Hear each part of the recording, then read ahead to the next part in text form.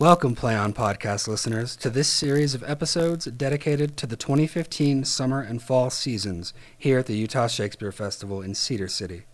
We're pleased to bring you an inside look at the festival's 2015 season.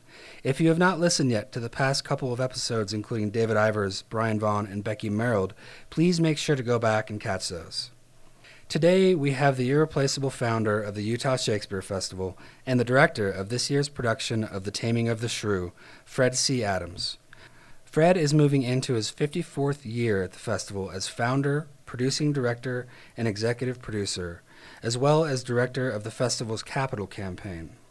Fred has a long history with The Taming of the Shrew. He directed it in the first season of the Utah Shakespeare Festival in 1962. He also directed it in the first year of the Adams Memorial Theater in 1977. And he's directing it this year, in 2015, in the final year of the Adams Memorial Theater.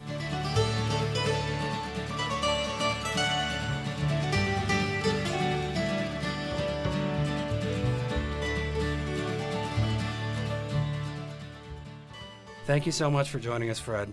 My pleasure. It is an honor to share this little table in the Utah Shakespeare Festival Education Office with you. Wow, honor. Wow. Okay. Moving on. Moving on. So the Utah Shakespeare Festival opened with a production of Taming of the Shrew. That is correct. The Adams Memorial Shakespearean Theater opened with a production of Taming of the Shrew. And here in 2015, the festival's final year in the Adams Theater, we're doing a production of Taming of the Shrew. To close the theater. To close the theater out. It's like bookends. It is like bookends. Yeah. And it's I think it's in many ways it's the right play. It's rather an iconic piece for us because when I first tried doing a Shakespeare play in Cedar City, the response was just overwhelming. Yeah. And it was the Shrew. Yeah. It was the Shrew, and people, even today, people come back to and say, oh, we remember that first Shrew. Oh, we remember this character or that character. And so it's become, in some sense, a hallmark of us. I don't say it's the greatest of Shakespeare's plays, but I think for our audiences, it's become kind of an association with the Utah Shakespeare Festival. Absolutely. You now have, 55 plus years experience with this play, intimate experience with this play. What has stayed the same for you? What's changed? The words are the same. Yeah. But the thoughts behind the words have made a huge evolutionary change over these 5 decades. And actually, more than that. The first Taming of the Shrew I directed was back then. Further back than that, okay. I directed Taming of the Shrew in Finnish. Oh, wow. In Helsinki. And that was back in the early 50s. And there, of course, the language barrier made it more manipulation of man and woman and characters and bodies to one another. But once we began working with words, Shakespeare's words are so important. And ironically, approaching it this time, I was asked, do you want to edit the script at all? And of course, yes, I wanted to remove certain elements from it. I didn't want the Christopher Sly induction sequence. Okay. It gets in the way. To me, it bothers it, and it makes the characters of the play phony. Okay, yeah. It makes them, they have to be actors performing for this drunken old fool. It pulls you away from the and main it pulls you relationships. out of the relationships that I really find so unique in Taming of the Shrew. Taming of the Shrew, unlike most of Shakespeare's plays, has an articulated beginning and an arc that takes each and every character is brought along on a journey to a conclusion. Yeah. That doesn't happen in Othello. That doesn't happen in Lear. That doesn't happen in, perhaps to a degree it happens in his histories, simply because he's locked into events, a historical sequence of events. Exactly. There's kind of a formula there. Yes, there's a formula there. But you can take any other plays, even Midsummer Night's Dream, a play I adore. Yeah. And what on earth happens to so-and-so? And what happens to so-and-so? Yep. You know what I mean? Never answered. But in Taming of the Shrew, Shakespeare literally has said, this is a complete beginning to end arc of the characters. And in order to make that arc honest, and to make that arc, honest, I think is the best word, we have to know a whole lot about what they were before the play started. Yeah, We have to know where they're coming from. absolutely. Because every main character goes on their journey. Their and journey. Their journey is completed. And when those journeys intertwine at the end and all, we have to say, oh, the reason that happens is because Yeah. this happened long before the play began. And by doing that and bringing the kind of actors that the Utah Shakespeare Festival does, Yeah. you can really do that. You can really flesh out, historically fill in all of the beginnings The beginnings, of those the context. characters. Yeah. You mentioned that some of the baggage, the way we talk about Taming of the Shrew over the years, it has changed a little bit. Oh, hugely changed. But the popularity of the play, no matter what the dialogue Yeah. about the play is, has remained constant. Yeah. People love yeah, seeing this play. They love the play, and and you say, well, now, is it because she gets put in her place?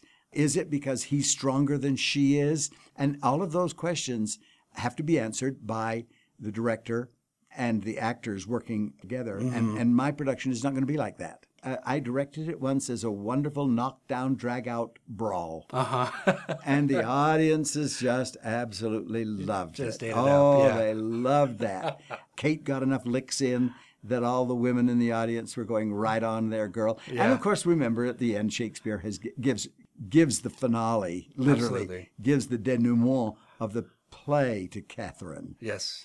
But I'm not doing that.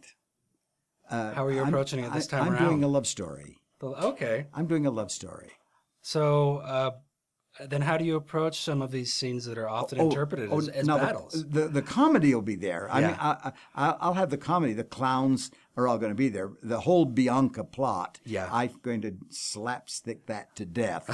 Excellent. But the Kate and Petruchio, I'm come to a realization. I've lost my lifetime partner, and so it's become a little kind of a tender realization for me that Yeah. there's more to Petruchio and more to Catherine than I'll beat her into submission. Yeah. Or she says I'll trick him into doing what I want. I think theirs is a better marriage than that. It's a deeper love than that. That's very cool. And it's in the script. The script has that love in it. The script has that admiration, but it does it subtly enough that the actor playing the role has got to come to grips with it. Yeah. They have to search and dig it out. That's a hard job for an actor because the verbal sparring and the witticisms between Kate and Petruchio can steal the show. Can steal the Right? show. So how do you infuse that with this element, like you said, of tenderness or vulnerability? Well, I think I'm beginning with an ace in the hole. Okay. I'm beginning with a Petruchio and a Catherine that already love each other dearly. Excellent. There is already a chemistry Yeah. there, and for the audience to catch that when Petruchio, not the actor, Yeah. but when Petruchio all of a sudden realizes, good heavens, this is what I've looked for all my life. This is what Yeah. I've waited for all my life. And when Catherine looks on him and says, oh my heavens, this would fulfill me. Yeah. This would actually make me complete. Then you have, I think, the makings of a very, very dear eternal romance. Absolutely. So it's not so much for Petruchio about dominance or engineering this. It's really about he's in love with this woman and he thinks this is how he can garner her attention and affection. And he knows how to get her attention, and he knows how to keep her attention. Absolutely. And he also knows I've got to somehow clarify for you what my needs are, and then he then has to be very conscious and cognizant of what her needs are. Yeah. And once they find that, they become a team. When they return to Bianca's wedding at the end of the play, they're a single person. The playing field is leveled, right? There. It is totally leveled, and nobody else can comprehend that. No one else can comprehend that. Because and they've as been a watching result, this battle. and as a result, they have this wonderful awareness take place with the father, which is one of the. You've given me another daughter. Yeah. Yeah. Oh, that's fabulous. Thank you, Fred.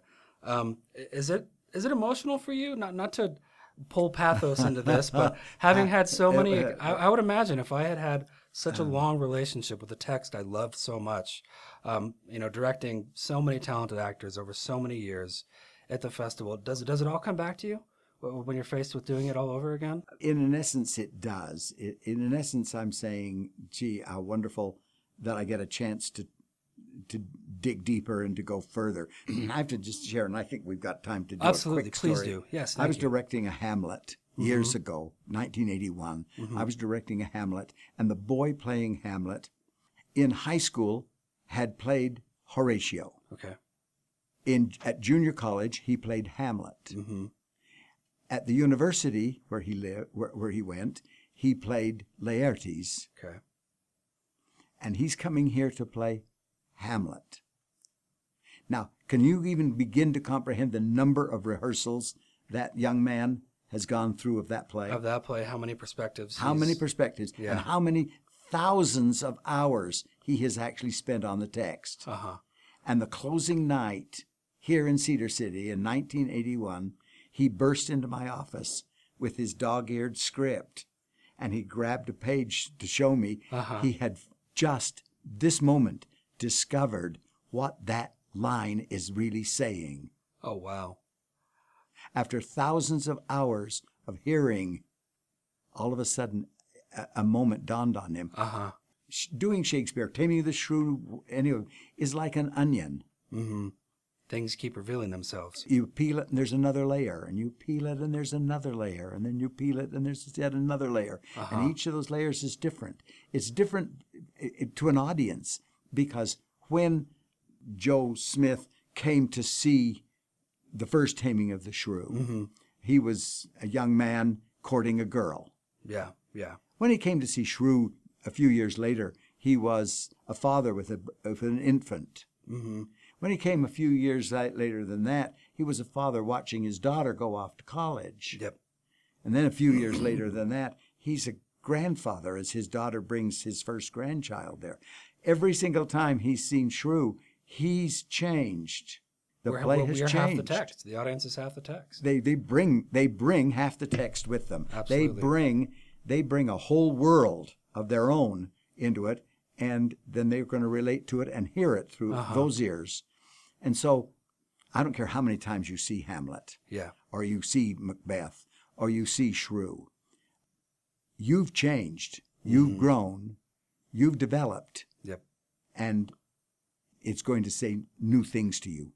And Shrew is, of all of them, I think Shrew is one of the best because in our lifetime, our one of our goals in our lifetime is to find that partner, is to find that one person that with whom they can share, and she can share their life with.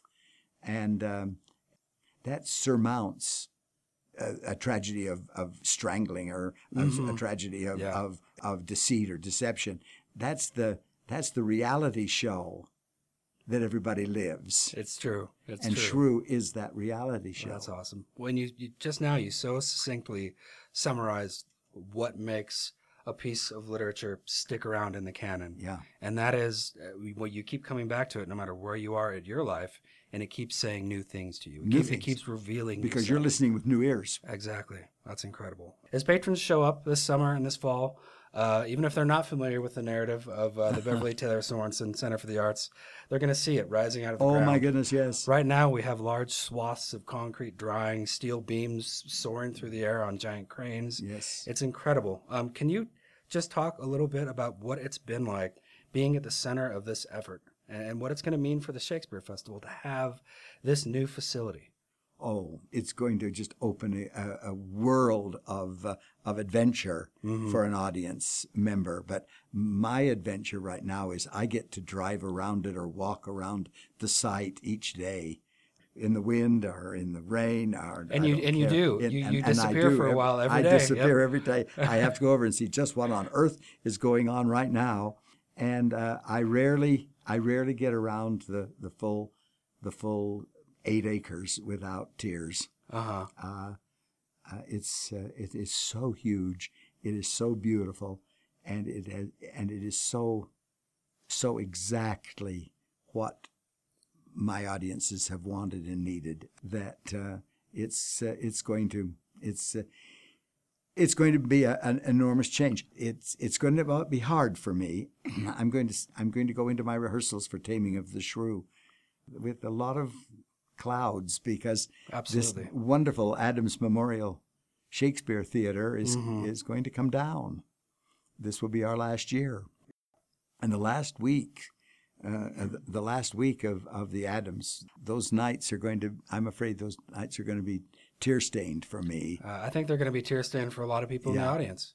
But at the same time, even out of that, there's such an enthusiastic excitement Absolutely. about what we're going to be able to give an audience. Absolutely. The comforts, the accessibility, the generousness of these theaters and these offices and these shops. Yeah. And that glorious museum. Yeah. Every single element of it is so generous. It is so giving for an audience. The seats are more comfortable. They're not upholstered, but they're more comfortable because it didn't take all that work to get to them. Absolutely. You know what I mean? Yeah.